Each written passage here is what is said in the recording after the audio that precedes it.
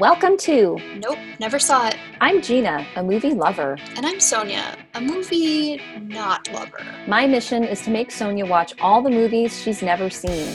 And my mission is to watch more movies and not always have to say, nope, never saw it. So we started this podcast. We hope you enjoy it. So Gina? Yes, Sonia? I'm ready. Let's get started.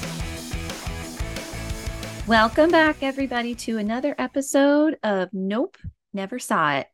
I'm Gina, and with me always is the beautiful Sonia. That was way too cheery for like grunge. It should have been more screaming. You know what it should have been? It should have been na na na na na na na na na na na na na na Sonia. Oh, yeah. That's what it should have been. Yeah. But well, it is now. It is now. It is now. Oh, how are you doing? I'm doing okay. How are you? I'm okay. I'm hanging in. Yeah. It's starting to feel like the end of the year and like the slow crawl to the finish line. Yeah. I feel kind of. That. Could you try again? Oh. My watch is talking to me. And okay. She said that it feels like a crawl to the finish line. I said that, and then she somehow thought I said her name, which is Siri. Oh, okay. I know. I was just telling her because she said I didn't get that. So I was like, she said. Oh, I see. I was trying to clarify for your watch what you said. Thank you. You're welcome. Anytime. It's what friends do. Well, Sonia, I'm so sorry, everybody. I'm like a little low energy today. Good thing there is cold brew in our drink. I know, right? Well, we will get to that. And we are going to be talking about singles today. But before we do that, we are going to start with our traditional friendship. All right. Well, my friend share, Sonia, you actually already know this one because we got to go out last week for our annual Oktoberfest meal. That was so much fun. It was so delightful and very noisy. Very noisy. So noisy. Felt like we were in a New York City bar. Noisy. Yeah, it was pretty crazy.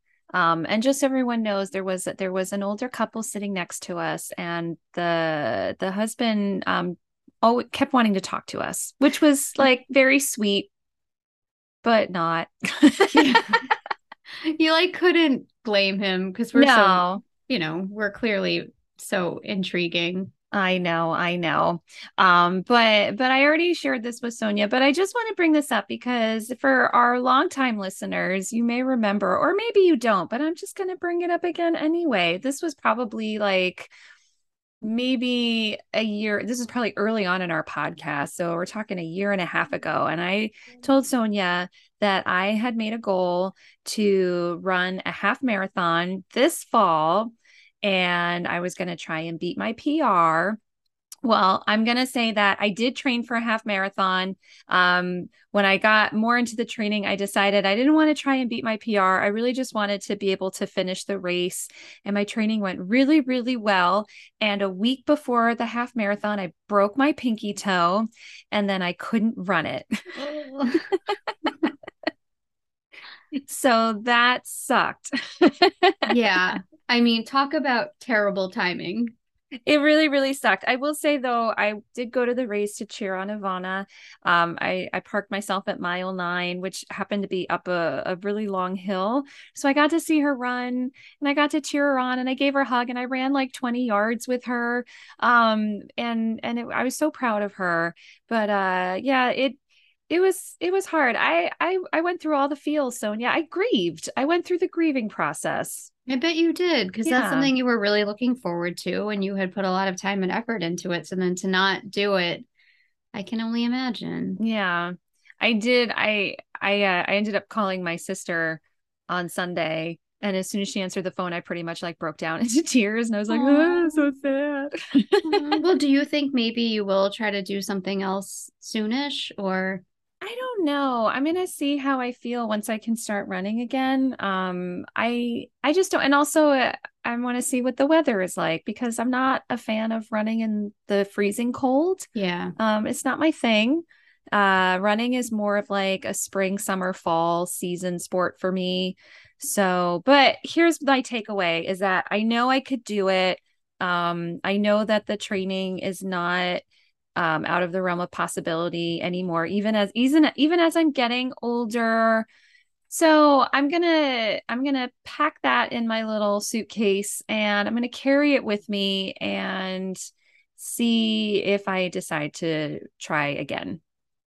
Well, you know what I was thinking about earlier this week? In 8 days, I believe, is the 10-year anniversary of the marathon that you and Sean ran. Oh my gosh, it's been 10 years? Yeah, because wasn't it 2012? Holy shit. You're right. Oh my God. Aw. He and I should go for a short run, just to commemorate You should. the occasion. You should. He would love that. Aw. Well, that's exciting. Well, that's my friend share, Sonia. Okay. Well, my friend shares sort of a continuation of what we talked about at dinner last week. So everyone, I was telling Gina that I wanted to really like purge my closet because I just feel like I still have so much stuff I don't wear, stuff that doesn't fit, stuff from like, a lot of like work clothes for like going in the office, which I don't really need anymore. So I did actually a huge, huge purge over the weekend. And I did such a good job that I decided to like treat myself by like taking an inventory of what was left and then seeing like, is there something I don't have that I would really want? So I got like a cute green sweater. But one thing I also bought and treated myself to are white high top Converse sneakers because I've wanted them for so long. And I actually did buy them maybe a year and a half or 2 years ago, but they didn't fit. So I returned them and then I just never got them again. And then I was like, why didn't I get those? So I did. And now I have them and they arrived today and they fit perfectly. And I'm very excited. Yay! Yeah, I feel like it was really, I was telling Gina this. So listeners, this is just for you. It was very tempting to just literally throw out all of my clothes and just start from the beginning. Like I think about having a capsule wardrobe every so often, which I don't think I could quite consolidate to that, but I do want to just like simplify. What is a capsule wardrobe? Like, what does that mean So exactly? I think it can depend on how you do it, but it's like you basically have like 10, anywhere between 10 to 20 pieces of clothing, Mm-hmm. and they're all fairly neutral and they tend to go well together. So, like, that's all you have. And Hmm. then you just create different outfits from those pieces of clothing. But because of the way that they are, you can create like any number of combinations just because like, a white t-shirt and a gray skirt or a white Mm-hmm. t-shirt and black pants. So I don't think I'm quite to that point, but Yeah. yeah, consolidating really felt like the right thing to do. I don't even think I could do that when I go down the shore for a week. Oh, me neither. I mean, not that I go down to the shore for a week, but like, anytime I have to pack, there's definitely extra pieces of clothing that come along just in case. Yeah. But I like this idea. This intrigues me. I almost want to, it almost feels like a challenge to me. Like if I could go through my wardrobe and just pick like what are my 20 most essential pieces Mm-hmm. that I could mix and match just to see if I could even pull it off, but I wouldn't actually get rid of all the other clothes that I have. Yeah. Maybe we'll start a second podcast about this journey, I this know, right? clothing journey, because I could really go on, but we don't have time. We don't have So time. We have things to talk about, like this delicious drink, Sonia. this drink is so delicious. Have you tried yours I yet? haven't yet.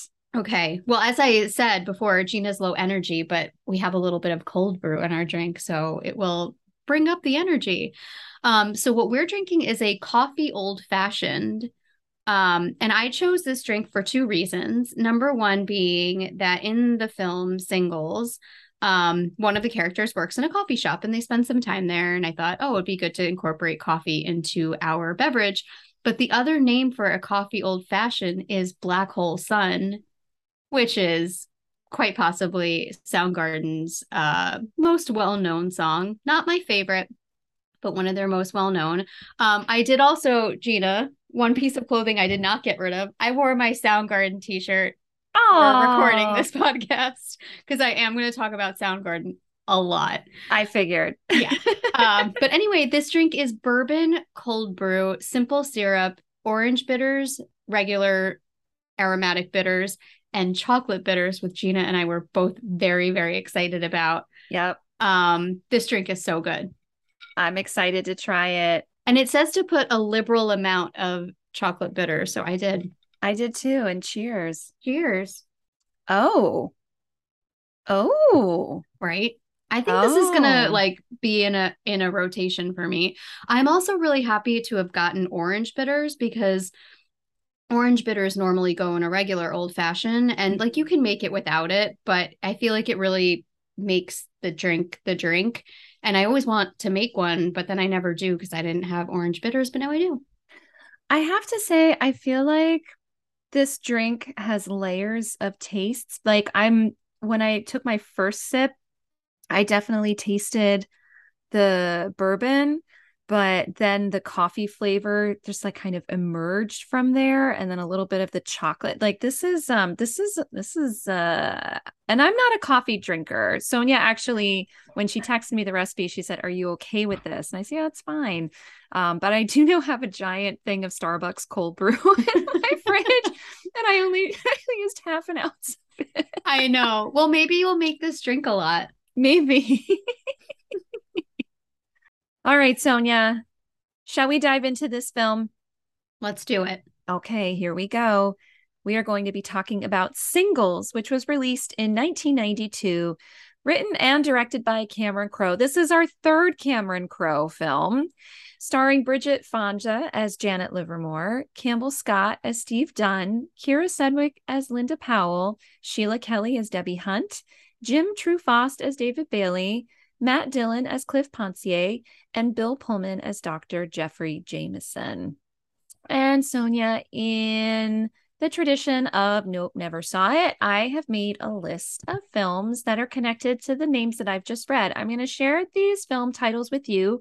And if you've seen it, you say, "Duh, Gina, of course I've seen it." God. And if you haven't seen it, what do you say? Nope, never saw it. Okay. Now, God. God. That's my Napoleon Dynamite impression. Like it. As I said, this is our third Cameron Crowe film. I think I've already shared every Cameron Crowe film in our Say Anything episode and our what was it called? Almost Famous.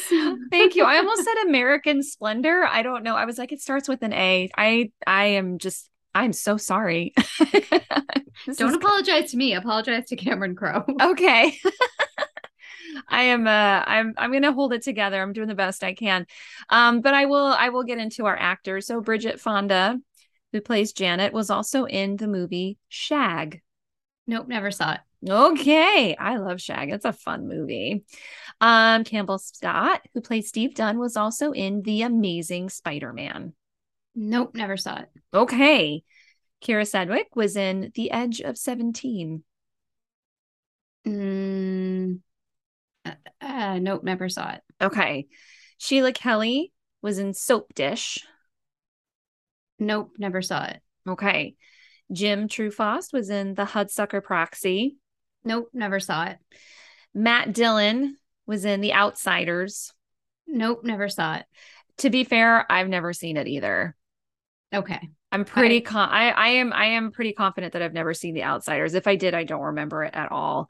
And then Bill Pullman was in Spaceballs.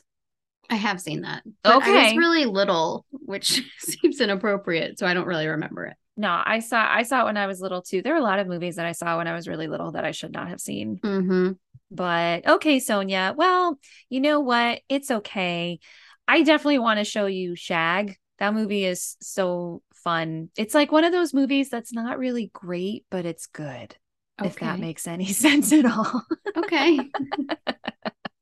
Okay, moving on. In our effort to prove that the television show Friends is the center of all things, Sonia, I have two Friends connections, and I feel like you probably have the same Friends connections. I'm sure I do. Yes. I will let you choose. I'll let you go first. Which one do you want to share? I don't know. I guess I'll choose the one that is direct but not direct. Okay. I think I know where you're going with this. Yeah, and it's so interesting because as I was watching this film, I was like, this is basically Friends. Because the whole concept is people who live in a apartment complex and they're friendly and they have it shows you their lives and their love lives, and some of them intersect and some of them don't. And so apparently Warner Brothers tried to turn Singles into a television series, but Cameron Crowe was like not into it. So then later he saw that his movie Singles would become a TV show created by David Crane and Marta Kaufman, who of course are the creators of Friends. So he tried to get this to stop. He like called his lawyer, tried to stop it, but NBC went ahead with the idea anyway. And a lot of what they were putting together is what ended up actually being Friends. So this movie essentially inspired the television show Friends. And apparently Cameron Crowe's mom still calls him like to this day and is like, you really messed up that Friends deal. And right. Like, Mom, stop.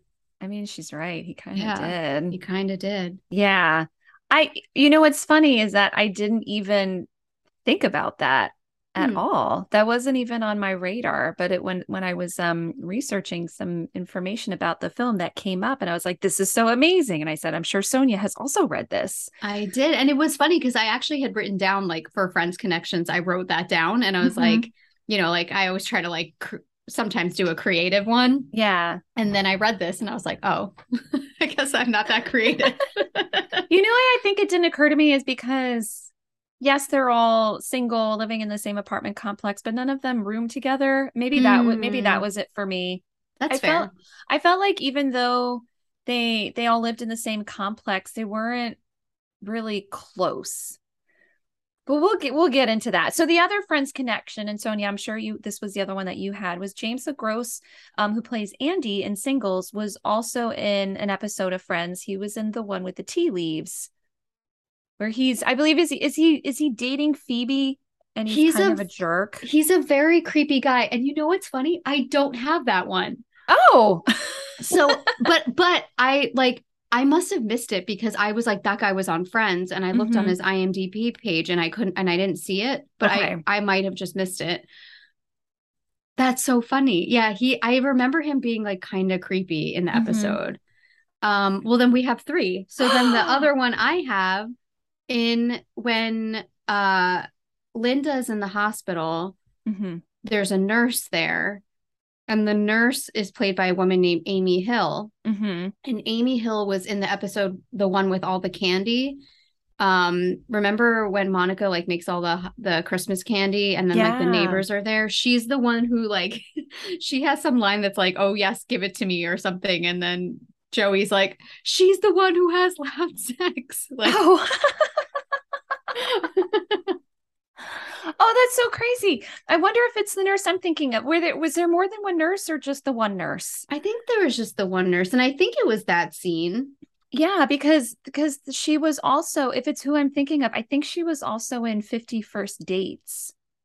Oh, and maybe another Adam Sandler movie. Maybe. Huh.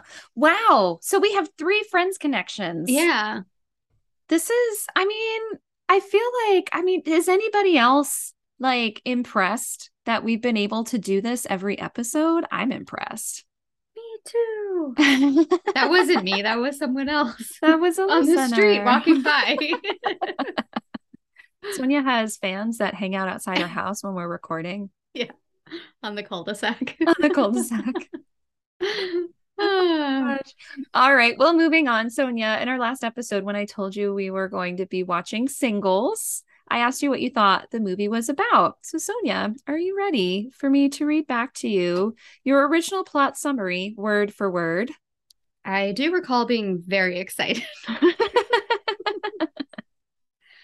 Yes. Okay. Everybody, this is Sonia's original plot summary for Singles. People are in Seattle and they're single and they don't really want to be single. And that's cool because, sometimes you want to just find a partner that you love. But a lot of like grunge people are in it, like Chris Cornell, I think Lane Staley. And that's why I'm interested. It's really about the grunge. I mean, you nailed it. And I did explain my reasons for being into it. Yes. All right. Would you like to hear my revised summary, Gina? No. Okay. Actually, no, go ahead. No, it's too late now. I really, really want to hear it. The moment has passed. Okay. All right, here we go. We need some like metal, not metal, like grunge music in the background. Oh, you know I got you. Let's take a group of 20-something-year-olds who live in an apartment complex in Seattle and who are looking for someone to love them. There's Linda and Steve, who aren't sure if they can or should trust if what they found in each other is the real thing. Debbie hopes to find someone who is ready to go to Debbie country, where the flavor is. And Janet just wants someone who will say bless you when she sneezes. Now throw in some of the greatest grunge bands of all time, and you've got singles. Nice. Thanks. This was also just like your original plot summary. You got right to the point. I did. You did. Yeah. All right. Well, let's get into our discussion of this movie, Sonia. I don't remember exactly the first time that I saw it. I'm pretty confident that I didn't see this movie until either I was in college or until I was in my mid 20s. I remember really liking it. And what's interesting is that watching it now, because it's been a really long time since I've watched it, and I thought it was a movie I saw once or twice, but I think I probably saw it many, many, many times because there were parts where I started reciting lines with funny. the movie, and I was like, oh, I guess I've seen this a lot.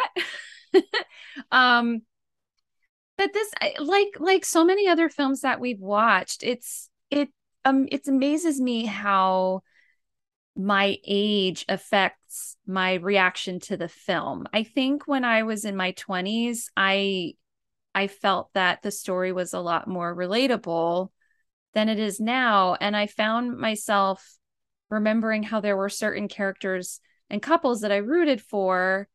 And then this time around, I just kind of threw my hands up in the air and I was like, I don't get it. I don't understand.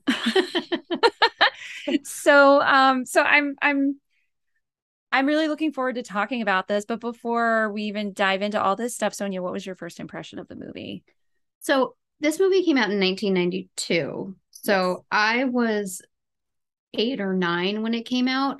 And I feel like I remember seeing like the commercial trailers for it, but like I wasn't super aware of it. But like I think it stuck in my head that like it's a movie and probably like Bridget Fonda was a familiar name or something. Mm-hmm. But then I remember, I don't know when I started really getting into grunge music, but I was grunge music like an old person. The grunge music, but I wasn't that much older.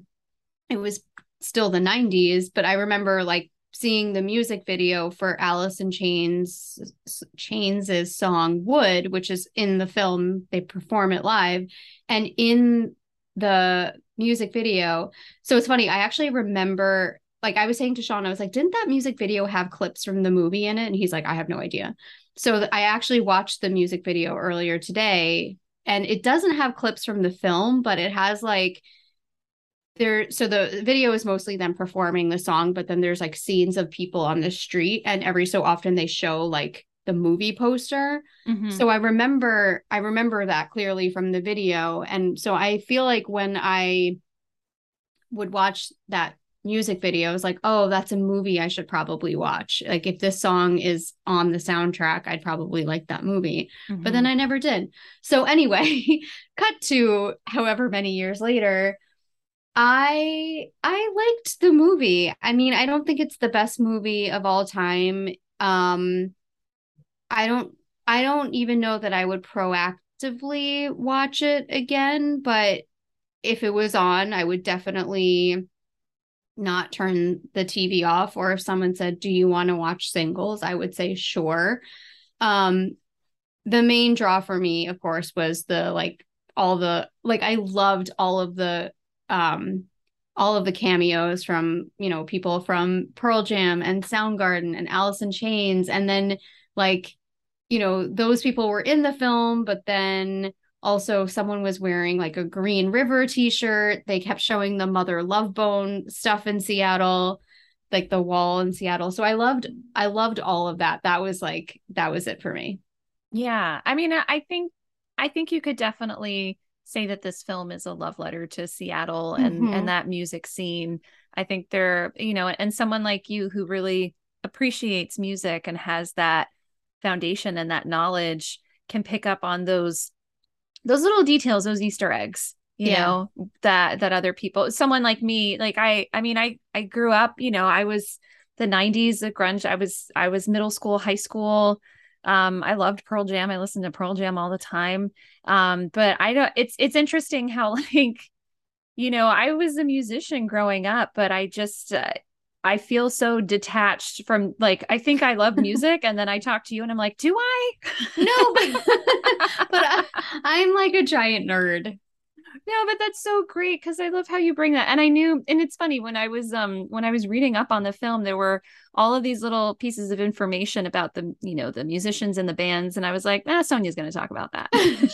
Yeah, like I didn't even bring up like there's a I think the band is called Tad or the and there's like I saw the guy and I was like, oh, it's that guy. And Yeah. yeah, anyway. Can I tell you just unrelated that I'm feeling like my heart beating from the caffeine, the Oh little no. the cold brew. I feel it. It's like, hey, Oh no. Well, if I'm you're awake awake, now. yeah, I was gonna say if you're awake at like 3 o'clock in the morning, I'm really sorry. That's okay. It's fine.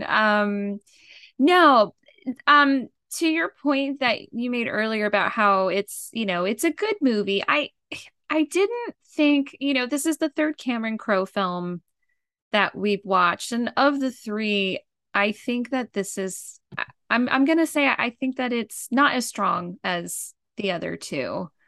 I'm going to make that case. Wow. And I think there's some things that are going to come up in our conversation, even our categories, where I'm probably going to get a lot of hate, but it's just, you know, it's my opinion. Yeah, there I felt like there were moments where I was watching the film and I was thinking to myself, I'm not sure if he knew, aside from paying, you know, homage to Seattle and the music scene, and I had read this Rolling Stone article that came out at the for the 25th anniversary. He was talking about how he really wanted to, one of the things that he was trying to do with this film was show how he's growing up, because he wrote the screenplay for Fast Times at Ridgemont High, which takes place in a high school. Say Anything is about high schoolers, and I think when he wrote this film, I believe I want to say he was in his like 20s, maybe late 20s. Cameron Crowe, I know you're listening, I'm sorry if I got it wrong, but he wanted to like have his stories grow up with him to kind of Mhm. reflect where he was in life. And I appreciate that. But I felt like there were things that were missing for me. Um, one of them being the relationship between Cliff and Janet. I When I said before how there were moments where I just kind of threw my hands up in the air and was like, I don't get it. I had a really hard time understanding their relationship beyond the surface that level that we were given. We know Mhm. that she's really, really into him. She sees them as boyfriend, girlfriend. We find out that he's been, you know, oh, you know, you know, I'm seeing other people, right? And she's like, oh, that's cool. Um, and then she finally realizes, what the hell am I doing here? And she breaks up with him. She has some agency and she breaks up with him and it's over. And then he misses her. And then they're in an elevator and she sneezes and he says, God bless you. And then she's like, that's it. He's the one. I just felt like, and I know I'm oversimplifying the relationship, but I felt like there wasn't enough for me. There wasn't, because here's what I thought. I, the way I saw it, I felt like the way she was acting in the beginning, when we're being shown that she is way more into this relationship than he is, I felt like her character seemed almost kind of like suffocating and just, sort of like hanging on to him, and was very clingy. Um, and but then she leaves, but there wasn't, and I couldn't understand why he missed her, because I didn't there wasn't enough, there weren't any moments between them in the beginning that showed that there was any sort of real intimacy. Mm-hmm. You know what I mean? Yeah. So when she breaks up with him and all of a sudden he like misses her, and he's like, filling her apartment with flowers and everything, which is sweet, but I didn't get the turnaround. I felt like the so much of the film focused on Steve and Linda, which is fine. I liked that story a lot. And I felt like the Janet Cliff love story just didn't have enough meat to it. I don't know what your thoughts are on that. It's Maybe so you can fill in some of the gaps for me. maybe it's so interesting because I was way more invested in the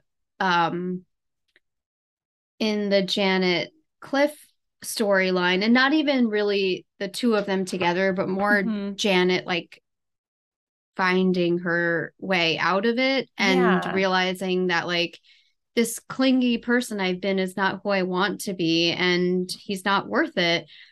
Where then with Steve and Janet, I like whenever there's a movie and there's like two people who are so clearly into each other, and then like something happens to pull them apart, and then it just like kind of falls apart because it's a little bit of a misunderstanding or like a lack of communication, that always makes me crazy. Yeah. So then when they, when that happens, and I'm sure, losing a child is, I'm sure, a traumatic experience. I just felt like there was such a quick move to abandon this relationship that they were both really excited about, and then like a misunderstanding because she's like, you were only asking me to marry you because I was pregnant, and now I'm not anymore, and now I'm going to go on a boat, and now I'm going to get back together with my ex-boyfriend. So like that storyline infuriated me. Yeah. Maybe not infuriated. I mean, I wasn't that invested. It's okay in if you were infuriated. but that storyline like annoyed me, maybe is the better word for it. Whereas I felt like I agree, like that last scene in the elevator where Janet sneezes and Cliff just says, bless you. And I'm like, really? That's all it takes for him to win you back? And I guess he'd been making gestures, but I agree. That was sort of like, come on, Janet. It made me feel like Cameron Crowe didn't know how to write women. Which is a really harsh thing to say, because I do think he's a wonderful writer. And when we talked about Say Anything, and I was like, I think it's about Diane Court, and I think that I think her arc in that in Say Anything is really strong. I felt like Janet's arc and Cliff's that story with Cliff, it was so two-dimensional. I was just missing something.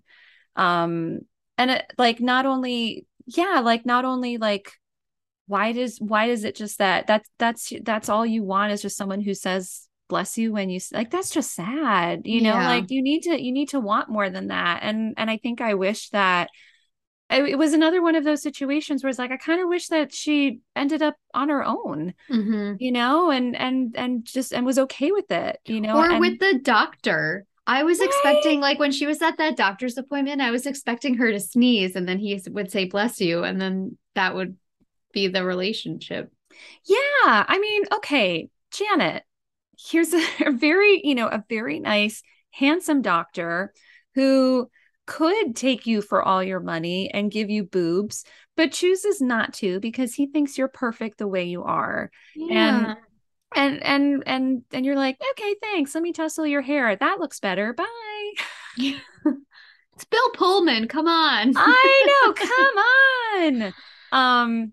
Yeah, and her rejecting because I mean and that's an interesting scene that I think is actually played really well because especially, in the context of our current climate, um, a doctor, in a like subtly saying that he's into his patient can be really Yeah. uncomfortable. But I feel like Bill Pullman like towed that line pretty well. Mm-hmm. Like remaining professional and kind of like intimating, I kind of like you and I don't want to give you bigger boobs. Yeah. Like I think, right, like don't go through this like long, expensive, probably painful process when you are perfectly wonderful as you are. Yeah, yeah.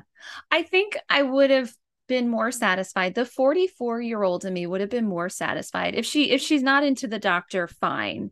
But in that elevator scene, she sneezes. Cliff says, "Bless you." She turns and looks at him, smiles. The elevator doors open and she walks out. Mm. I think I would like that because it leaves it a little more open-ended where you could interpret it as she's considering him. Yeah. But Or she walks out of the elevator and she says, "Well, that's a start," or something like that. something, yeah, Yeah. like there you have to do more than just say bless you. I forget. Do they kiss? Yeah. Okay. Yeah. Okay. Yeah. Um yeah, I just didn't get it. Yeah. I need the prequel, Sonia. I know. I know. So you said before that this film is very much a love letter to Seattle, and I would agree with that. I was also really excited. So I went to Seattle last year to visit a friend and also because Fish was playing at the Gorge, Of which course. is 3 hours from Seattle, but still, it's a good excuse to Yeah. stop by, see a friend, and go see a few shows. Yeah. Um, and I was so excited because he gave us a wonderful tour of Seattle. And then I saw some of the sites that we saw in the film. So there's one scene where they're walking through Pioneer Square, which is a place that we went to and we had coffee at a lovely coffee shop there. And then the scene where Linda and Steve, Steve, Steve. Why Mhm. can't I remember anybody's name I know, I'm ever? having trouble with it too. Vincent? Is it Vincent? No, Victor? Is there a Victor in this movie? But Linda and Steve are like sitting on a bench, and it's after they talk about like if they should get married or not. And there's like some weird sculpture-y thing. Mhm. We went there. So Oh, I felt like I was really in the know of Seattle, and it was nice to see some familiar places. I love that. Yeah. Something that I was really, we'll say, tickled by Hmm. is Debbie's character, uh Debbie Hunt. I loved the whole dating video thing. There were so many things I loved about it. And I remember, I will say I feel like when I watched this movie at this point, it was probably 2 decades ago, Hmm. thinking like, wow, that's so interesting and advanced and scary, like making a video of yourself and sending it out and meeting strangers that way. But now like fast forward into, the world of social media and online dating and uh it was kind of like it was very forward thinking in a way. It was, but it was also so bizarre. Like I was trying to think. I enjoyed it as I enjoyed it as a viewer Hmm. watching it, knowing I was watching a movie. Yeah. But then at one point, I was like, what if I was trying to date someone and this is the video that I was looking at? And particularly the part where she's flying over Seattle. Like, Yeah. I was like, this is so bizarre.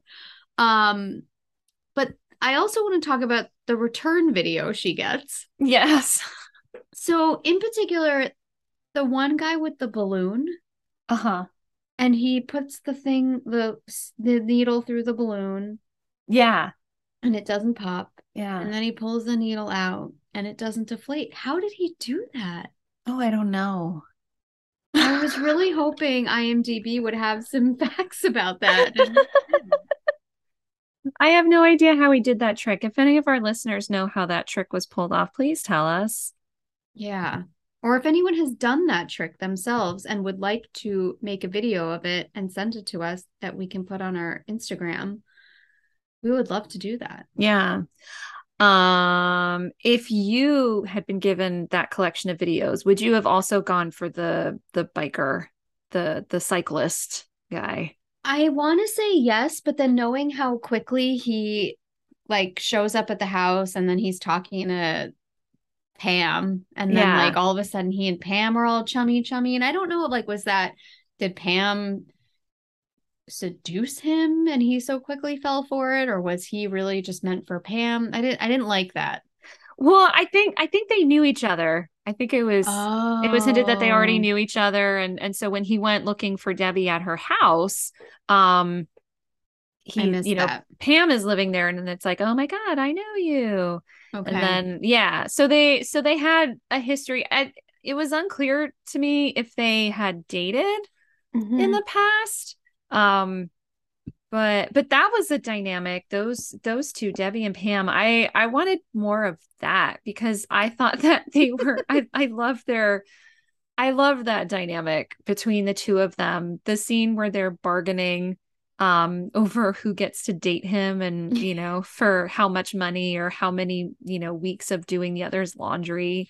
And then the guy, he overhears the whole thing and he doesn't seem to give a shit. He's like, all right, whatever. I will say I was so there were many things in the movie that distracted me. Mostly it was the like whenever like when Alice in Chains was on stage and then Soundgarden was on stage, I was like paying attention to the musical performance and not the dialogue that was happening during it. Mm-hmm. But in that scene between Pam and Debbie, Pam has her hair in a ponytail Mm-hmm. and they shoot her from behind and she's wearing one of the hair ties that has like the little metal piece on it.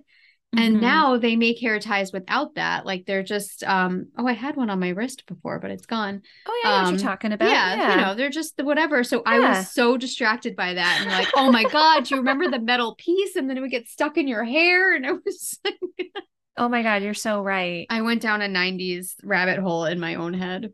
Oh, how could you not with this movie? I mean, everything, all of the clothing, um, everything, the hats, the shoes, the black stockings with the jean shorts and the flannel shirt. I mean, how can you? Yeah. Yeah.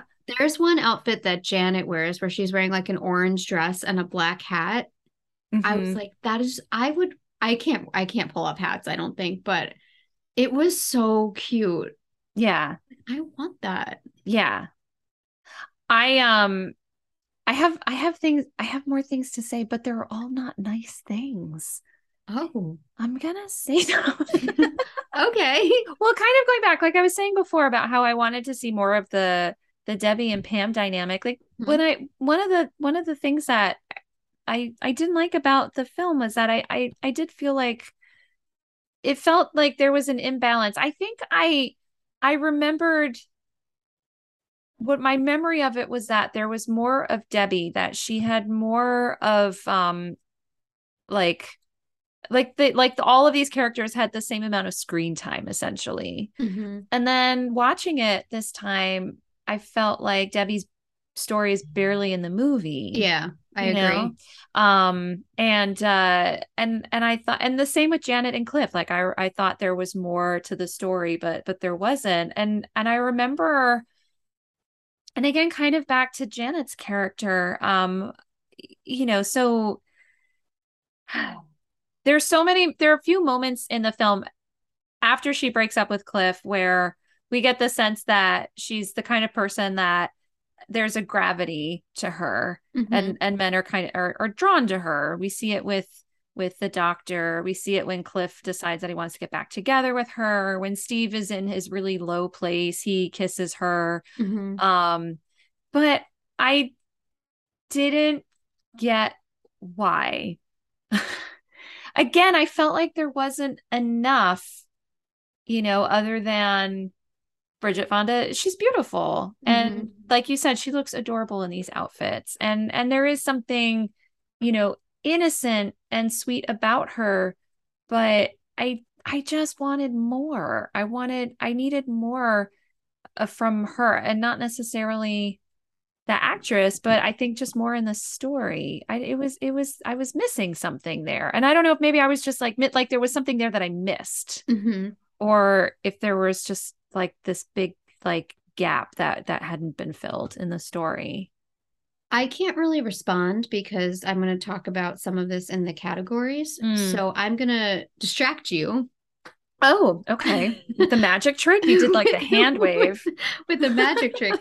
No, I'm going to distract you by changing the subject to I wanted Janet and Steve to be together. I think that was the better pairing. Interesting. And keeping with the Friends theme, I feel Mm-hmm. like they were like the Monica and Chandler, Yeah. where you don't really see it coming, but then when it does, you're like, oh, yes, yes, that is what I want. Because Yeah. in Friends, for example, in the early seasons, and I don't think it was on purpose necessarily, or if it was and it was genius, there's so many scenes where like Monica and Chandler are hanging out with everybody, but they're like, she's sitting on his lap, or like there's one random scene where they're like holding hands and you Mm-hmm. don't really think anything of it. And then you Yeah. watch the show and then you find out they get together and you're like, yes, this is what the viewer wants. This is the couple. This is better than Ross and Rachel. And then when Yeah. you watch the show again and you see those things happening, you're like, it was there all along. Yeah. So I felt that way about Janet and Steve. Mm-hmm. And I sort of loved how like they kept saying to each other, this isn't exactly what the quote is, but it's something like, in a past life we are probably great lovers, but in this life, and then the other one would always say like just neighbors. But I was like, no, let's see the past life, because I also think that would have been the right end of Janet's story arc too. Mm-hmm. It's like I've been looking for this rocker man, but really what I wanted was in front of me all along. Yeah. Do you I I like that idea. The only thing that would make me sad about that is then Linda doesn't end up with anybody, and she's the one in the beginning who gets her heart broken. So we're kind, so it's kind of like, well, it's almost like the way the film was set up, because she's the first one that we meet. Her Mm-hmm. story is the first one that we see. So Yeah. I think from the beginning, we're more invested in how things turn out for her, which may be why Steve ends up with her in the Maybe. end. But I see what you're saying. But I think I would have needed more scenes with Linda. Wait, Janet. Sorry, Janet and Steve Victor. And Vincent. like more scenes with Janet and Steve together. Mm-hmm. Um, I yeah, I don't know. It just makes me I blah, blah, blah. So much of it just felt all over the place. I almost feel like they weren't really sure. By they, I mean Cameron Crowe. And again, Cameron, I'm so sorry. I think you're brilliant. I just maybe we can talk about this and you Mm-hmm. can explain to me what you were thinking, where you were going with it. It felt like he was trying out some different ideas. There was something like experimental about the film, like early, it was early. It was still kind of early in his career. He's Mm-hmm. still a young filmmaker, and I feel like he was trying some different things. Yeah. And the story kind of got lost in the experiment. Yeah. I That makes agree. I sense. completely agree with that. Yeah.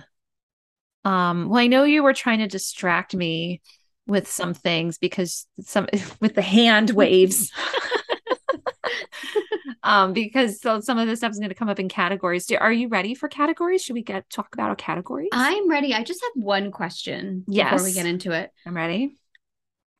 in the 90s, was like giving your garage door opener to someone you were dating a thing? I Maybe that's to be discussed in categories, I but well we could discuss it in categories. Let's wait till the okay. categories. All right. So, in our last episode, folks, where we discussed Ghostbusters, Yes. Gina and I scored a whopping 0 points. So we've remained at 74 for a couple episodes, but I think we're gonna get 1 point. We might get 1 point. Yeah, Yeah. I'm not aiming too high, but I feel like we've got some synapses burning here. I'd be happy with one. Yeah. Okay. So I believe it's my turn to go first. It is indeed. Okay. You are not going to like my answer. Oh, okay. Oh no. I already know what it is. But this is why I couldn't respond to you before. Okay. So my favorite character, I decided to not choose a cop-out answer because I very easily could have chosen any number of grunge gods. Yes. But I said, Sonia, don't do that. Pick an actual character. So I picked Janet. Okay. And I picked her because I feel like she's like the quintessential early 20s, 90s grunge girl.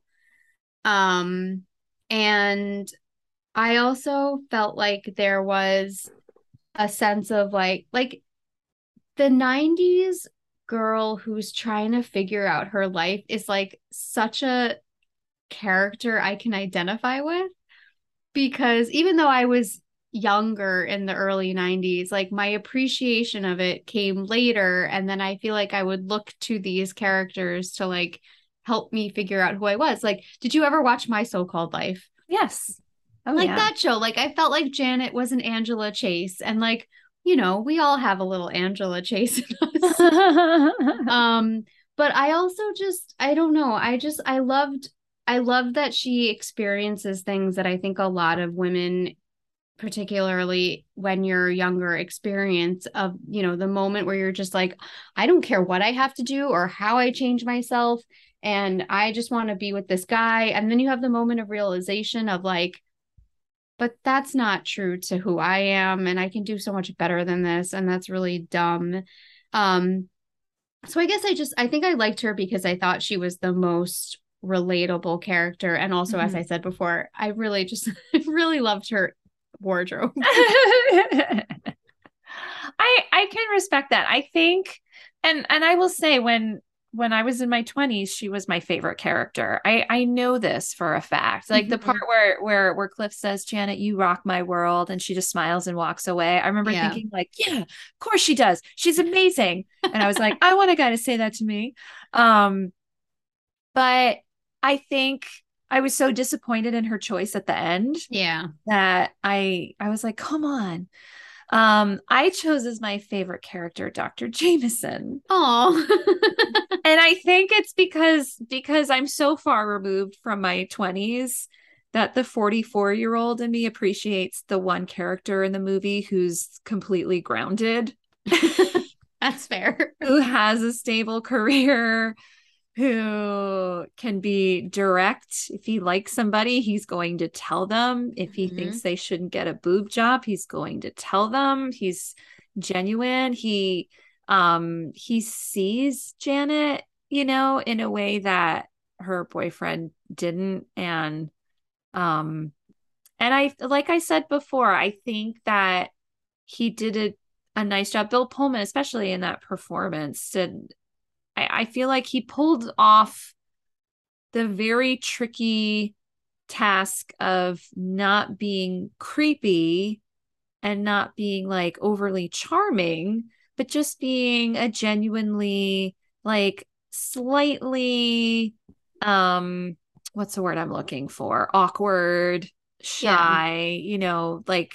Yeah, because even though what he's doing is like probably pretty inappropriate, you're actually not that weirded out by it. Like, you can tell the intentions are genuine. Yeah. And like clearly after this exchange, like he doesn't, at least as far as we see, he is not pursuing her further. Right. Yeah. So he's like, yeah, like he's willing to give her this feedback simply because that is actually how he feels and thinks about this person, and doesn't want them to incur pain and costs that they don't need to incur, even if it doesn't benefit him in any way. Yeah.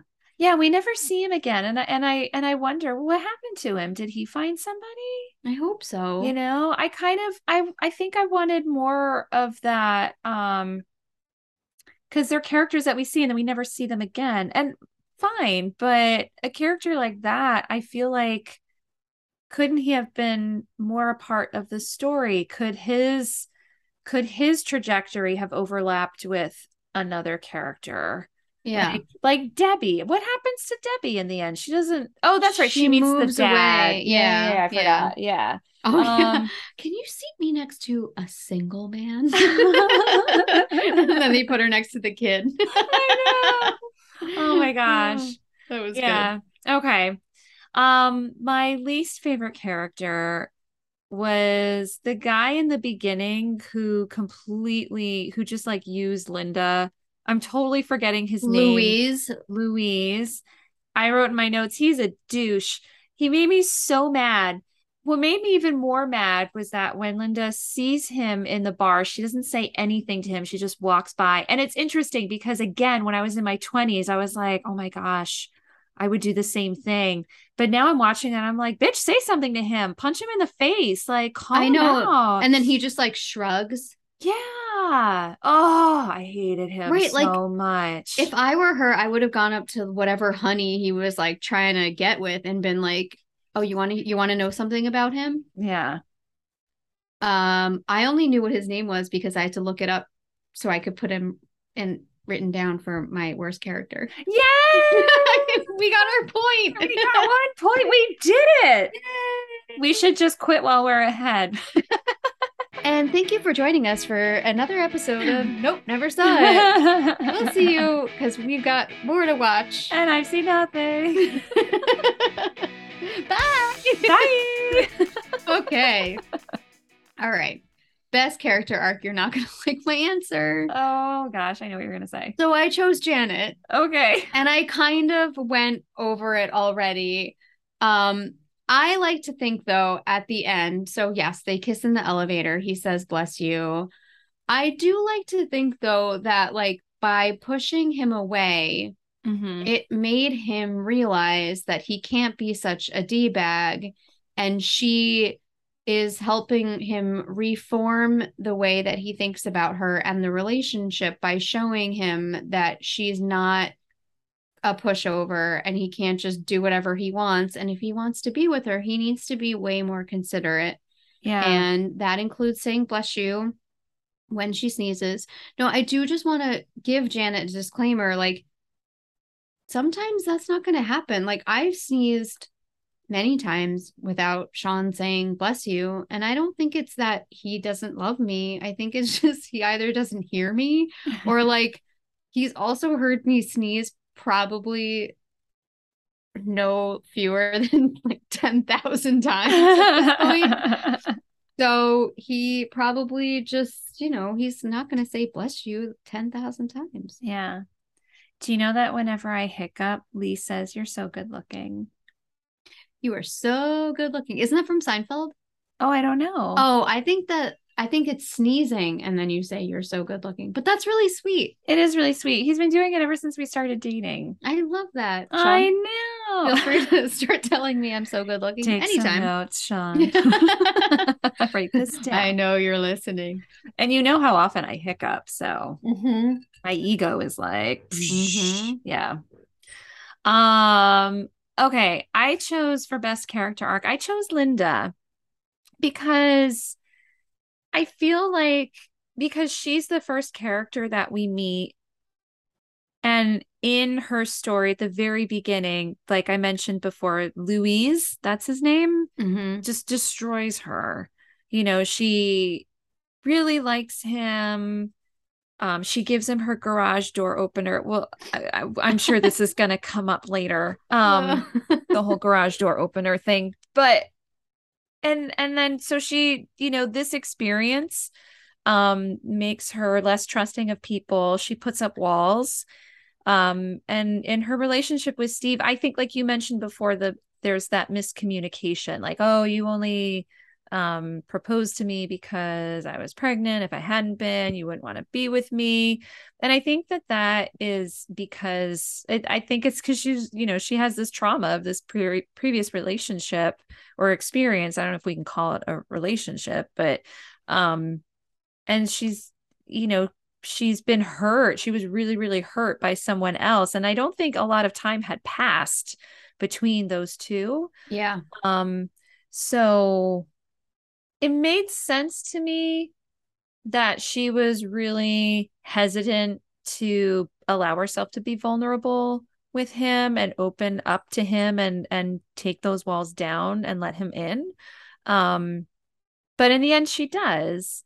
So for me, I felt like that was the biggest arc. That was the biggest hurdle that I saw. Okay. Yeah. Good answer. Thank you. For worst or least convincing performance, you're gonna hate my answer. You chose Bridget Fonda. I did. I'm so sorry, Bridget. Again, I know you're listening. It's not you. I don't think it's you, Bridget. Because I believe that. I know you are a very talented actress. I'm gonna say it, and I'm sorry, Cameron. I don't think there was enough for me. I felt like there was just something missing. There was something missing for me. And I wasn't convinced that I don't know. I don't know how to explain it. I felt like I was supposed to like her character more and find her character more endearing and want to root for her more than I actually did. And it's like I said, like in my 20s, she was my favorite, but she was not my favorite this time. So the reason I'm laughing is because your exact rationale for why you chose her is why I chose my character. Oh no. Who did you choose? I chose Kira Sedgwick.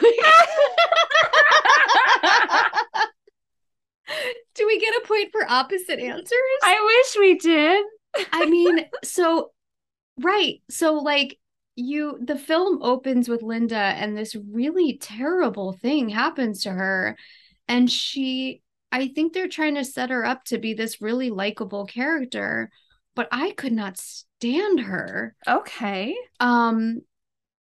Like I just felt like she was so, I didn't like how she treated Steve. And I know that that's unfair because she trusted someone and then that's what happened. And so then when she was with Steve, she was having a hard time trusting him. But I don't know. I just think there was a lack of communication. And I think she's supposed to be a likable character that you're rooting for. And you want her to be with Steve, but I wanted Steve and Janet to be together. Oh my God, that's so funny. I love how we watched the same movie, but have like completely different takes on it. Maybe if I watch it in 20 years from now, we should re-record and then we'll have all the same answers. Okay. Except I'll re-record with you now. Yeah. Wait, what? Exactly. I don't understand. I don't know either. All right. Best performance. I chose Campbell Scott, who played Steve. Okay. I chose him. I thought, I always talk about this. I often choose the person who shows a really different range of emotions.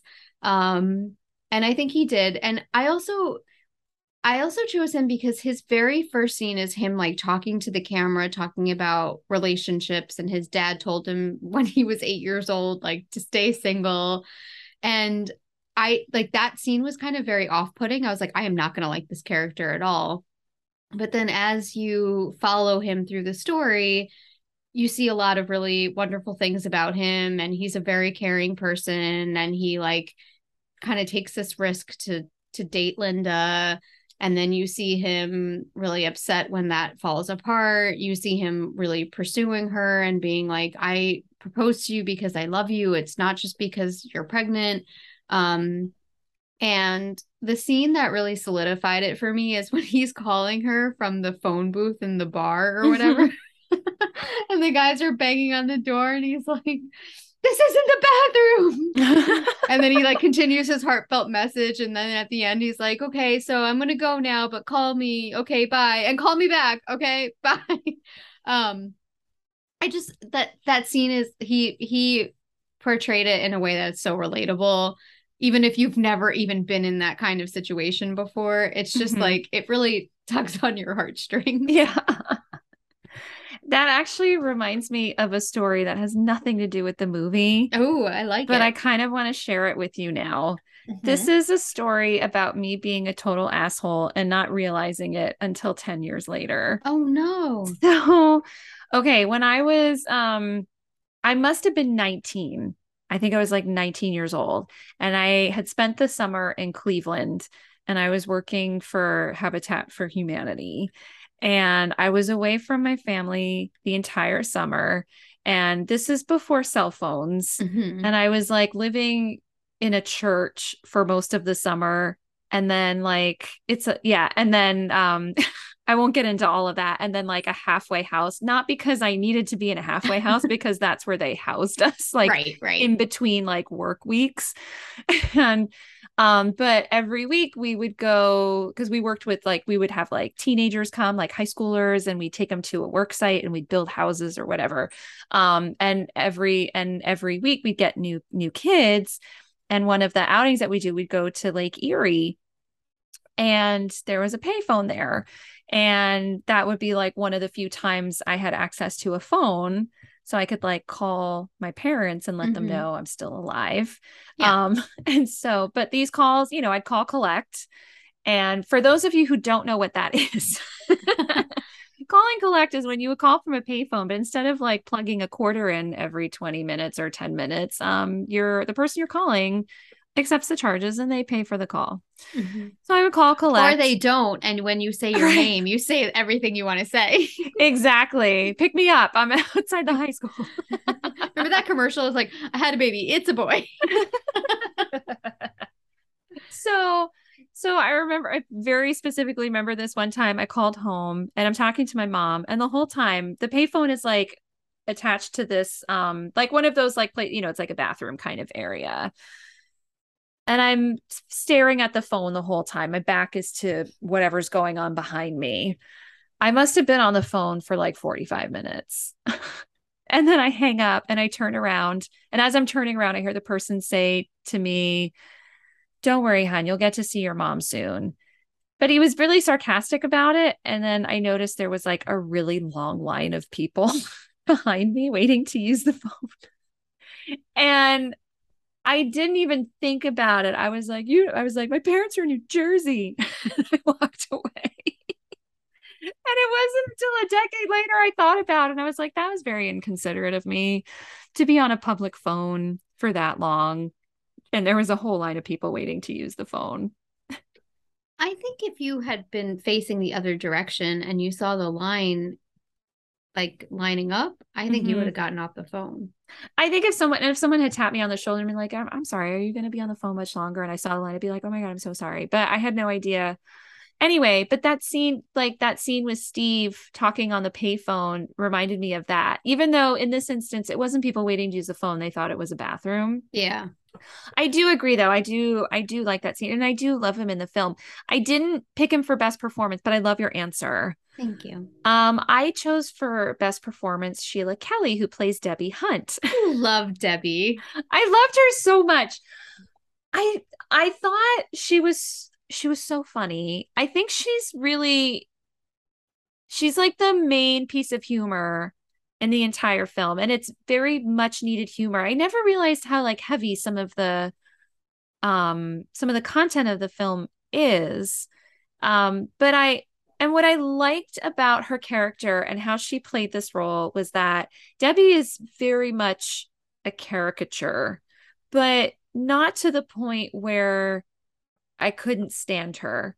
You know what Mm-hmm. I mean? There was Mm-hmm. still something, I felt like she could have been an actual person. Yes. I love the way she reminds Pam to rinse the dishes before putting them in the dishwasher. And she's like, no, you gotta rinse them because otherwise you get all the chunky stuff in there. And I loved her dating video. The part where she's like, can you seat me next to a single guy?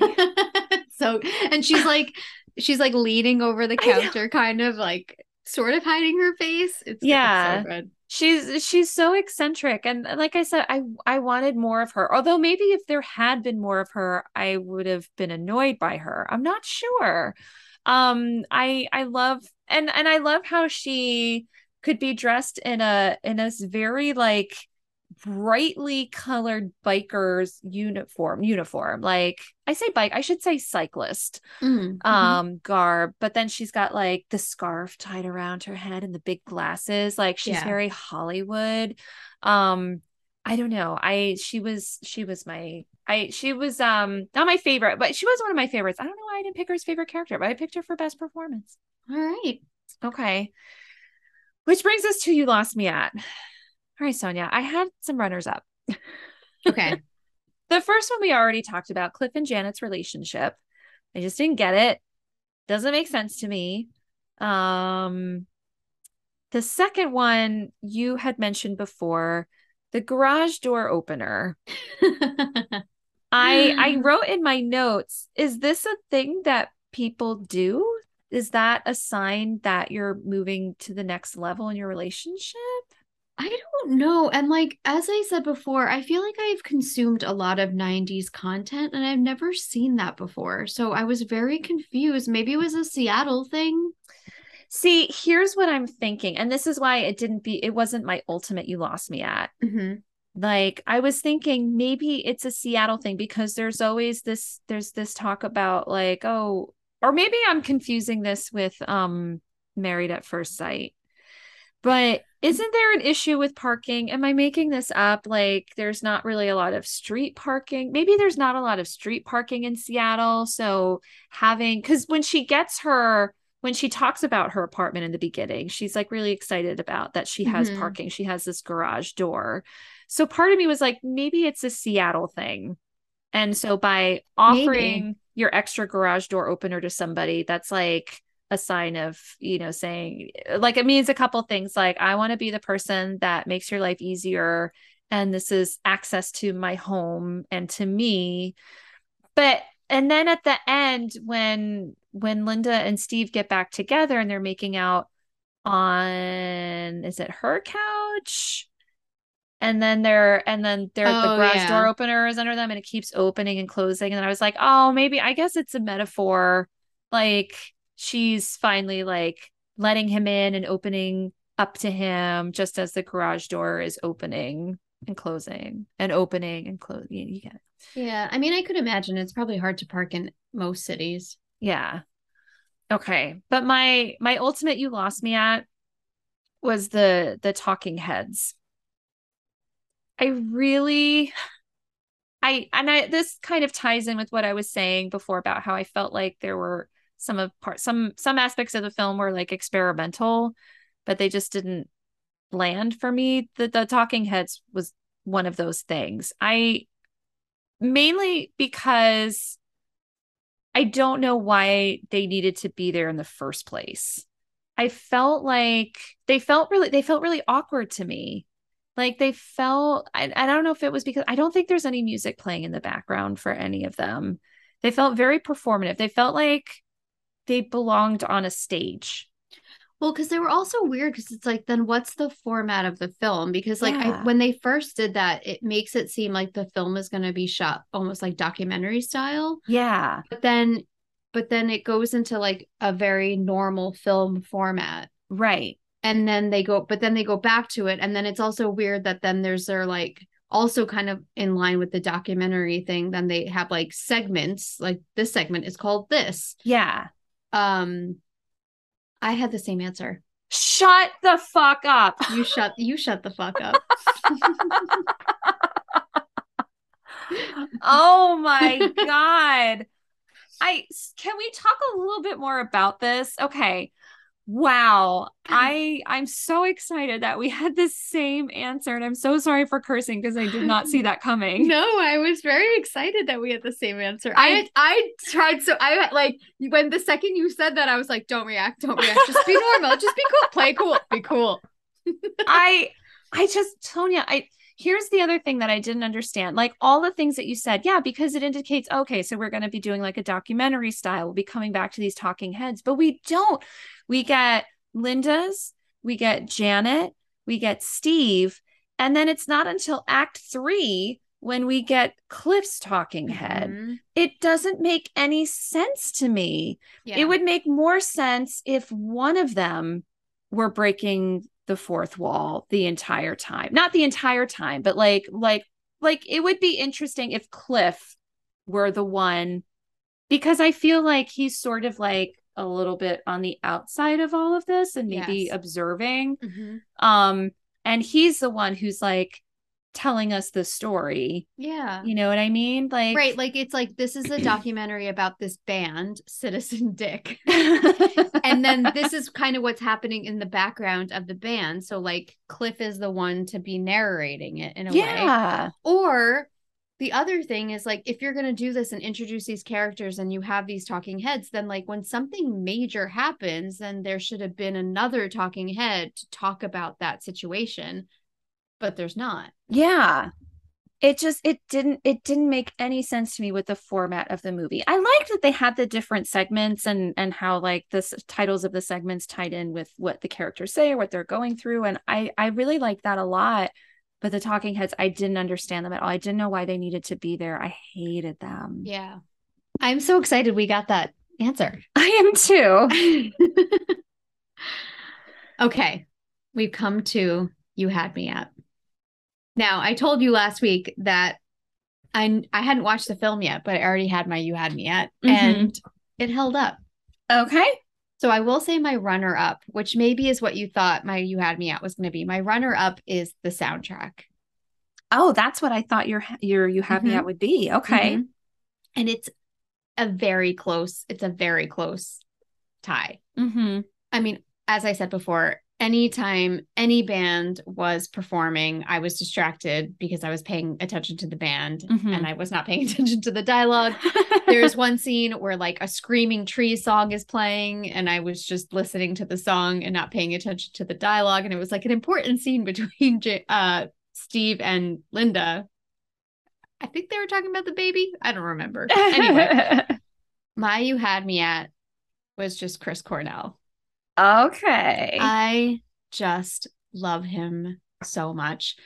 So I have some facts and then just some things to share. So originally, Cameron Crowe wanted Chris Cornell to play Cliff, and I'm so glad he didn't because Cliff was a terrible character. Chris Cornell turned down the role because of the filming schedule, and he really was focusing on Soundgarden because this was early days-ish for Soundgarden, and they were just kind of, you know, exploding on the scene, and Cameron Crowe ended up giving him that the cameo, and then the band performs in one scene. Also, that cameo is amazing because I feel like I just love how like this thing is happening and he like walks out and he's just like, you know, surveying the scene, like nods his head and then leaves. Also, the Chris Cornell in this film is like my favorite Chris Cornell, like early 90s, long hair. When I don't blow dry my hair, I feel like my hair looks very similar to that. And then this scene where he's performing and he's got like his shirt off, like that is just my favorite Chris Cornell.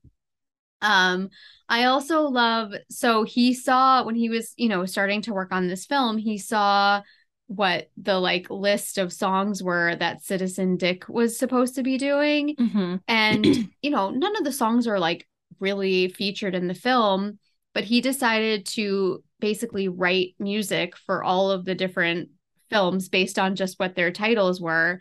One of the songs is called Seasons, and that song is featured in the film, and that's one of the songs that I think he's pretty well known for. It's a beautiful, beautiful song. If you don't know it, I would recommend listening to it.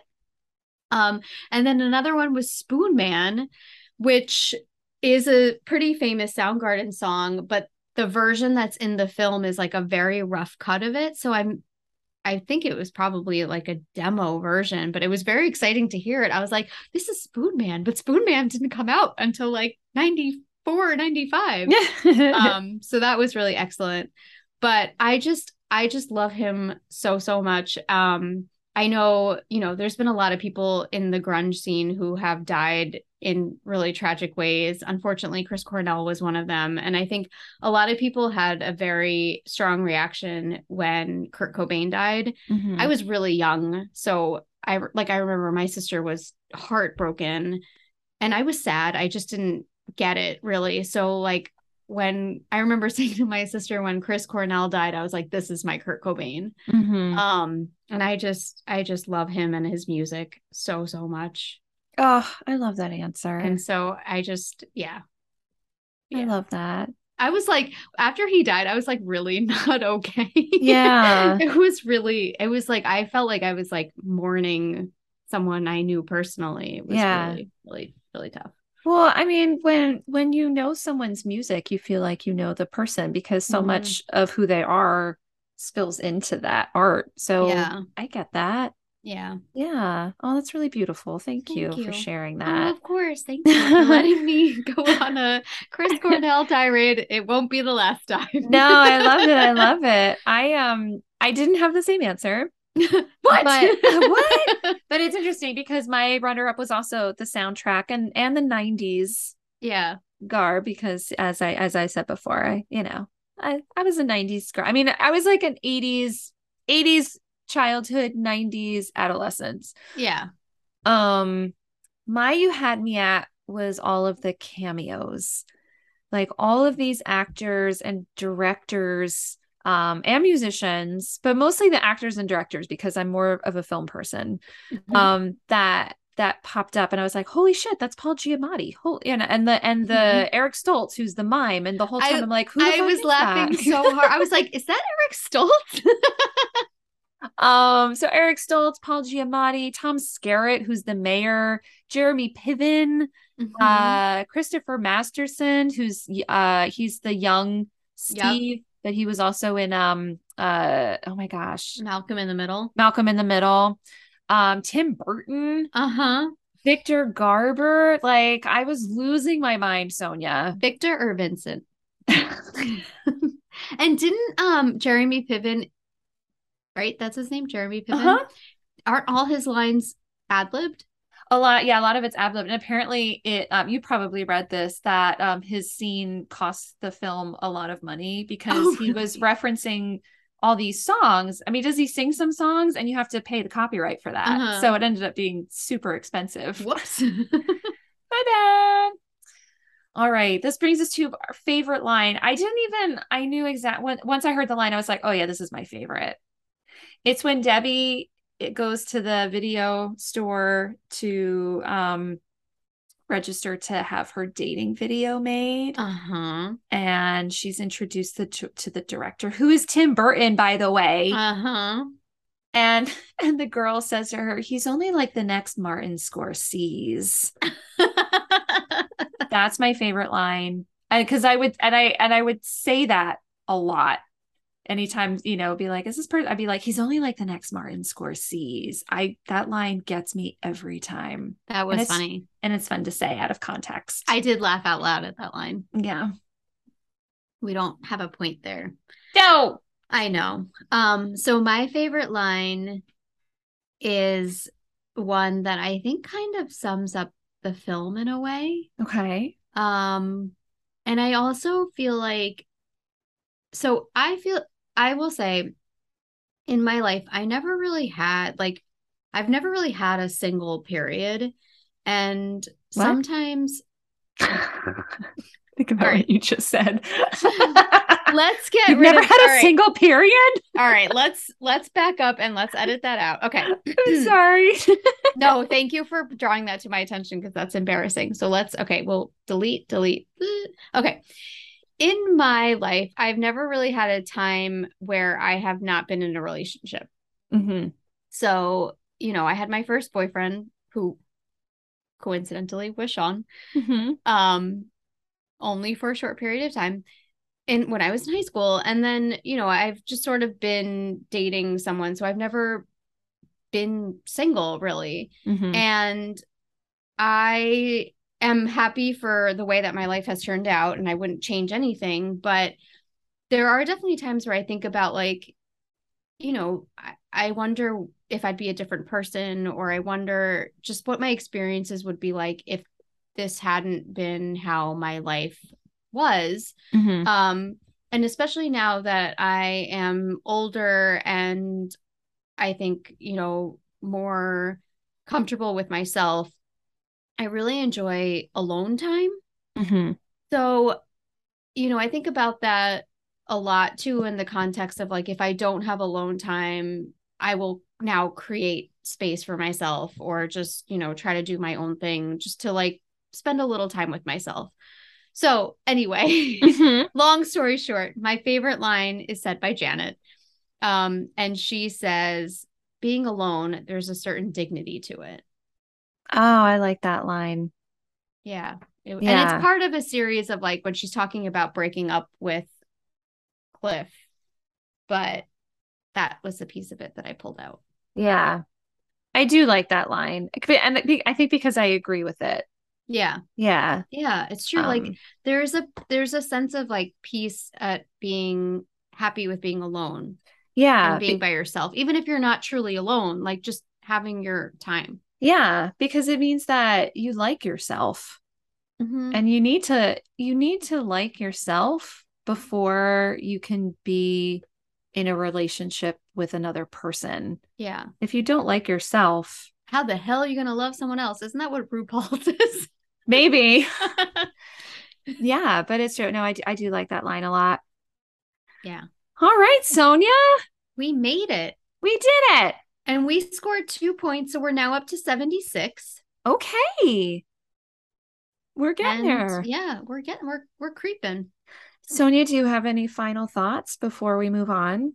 I will just say that I'm really glad to finally have watched this movie because it's definitely something that I've been interested in for a very long time. Mm-hmm. And I had such a joy just watching it and like seeing all the various musicians and like, as you said, like kind of picking up on the Easter eggs, and it was really, really lovely. And at later that night, after we watched the movie, Sean and I went to like listen to a record, Mm-hmm. and I was like, we're listening to Pearl Jam. I love it. You can't go wrong. You can I never know go it. wrong with Pearl Jam. I feel bad. I feel like we didn't really talk about Eddie Vedder, but he did a great job in the film too. Yes, he did. I know Thank there you, was one Eddie. point, I was like, that's Eddie Vedder, isn't it? Like I Mhm. was like, at least I know that. Yeah, and I Jeff know who he Ammett was was. in it. It was Stone Gossard was there. They were all there. Yeah, of course, all those guys. Yeah, I know who all Mhm. those people are. Well, it is time to move on. Okay. I had a film in mind, and you know how I make my calendar and everything, and I plan ahead, but I decided to pivot because the film I was originally gonna have us watch next, I was starting to feel bad because I keep like throwing these throwbacks at you. Okay. And I feel like, you know what, I don't want to do that too much, too many of those in a row. So I decided to go with a movie that's a little more current. Okay. And I'm kind of hoping that you like it. I enjoy this movie. So Sonia, the next film that we are going to be watching is Jacob. Tell me roll, please. Booksmart. Oh, okay. Sonia, what's it about? Um, Caitlin Deaver and Beanie Feldstein, who is Jonah Hill's sister. What? How did I Yeah. not know that? Yeah. Sorry, I shouldn't have interrupted you. Go ahead. No, but you're going to have to put that in the recap of the I guess I summary, will. including all of this. Oh my God, I'm going to shut up. Okay. They are friends and they're in high school and they're like smart girls. And I think that they want to try to have some sort of experience that they've never had before they graduate from high school. I'm not sure what that experience is. Perhaps it's a sexual experience, but that's also like that other movie, American Pie. And I think that this movie is not the same type of movie. So that's what happens. Okay. That was a pretty good summary. When you were giving your summary, I was like, wait, have you seen it? Oh, okay. So I'm pretty on the ball. You're pretty close. You're pretty, okay, yeah. good. Some parts, well, but no, but you are. You got the basics. But that's all I'm gonna say. Mm-hmm. I think you might like this movie, but I don't know. Actually, I don't know anymore, Sonia. I'm an enigma. You are an enigma. I'm not. I'm gonna not have any expectations. Okay. It's more fun that way. Yeah. All right. Well, I'm looking forward to talking about Booksmart with you and drinking whatever cocktail you pick. But for now, that's the end of our episode. Don't forget to follow us on Instagram at NNSIPod. And if you enjoy our podcast like John Mulaney does, tell your friends. They can find us wherever they listen to their podcasts. Like and subscribe and all the things. And join us next time with your cocktail at the ready when we talk about Booksmart. We'll see you then, because we've got lots more to watch. And I've seen nothing. So please keep listening. And we'll keep watching. Bye. Bye.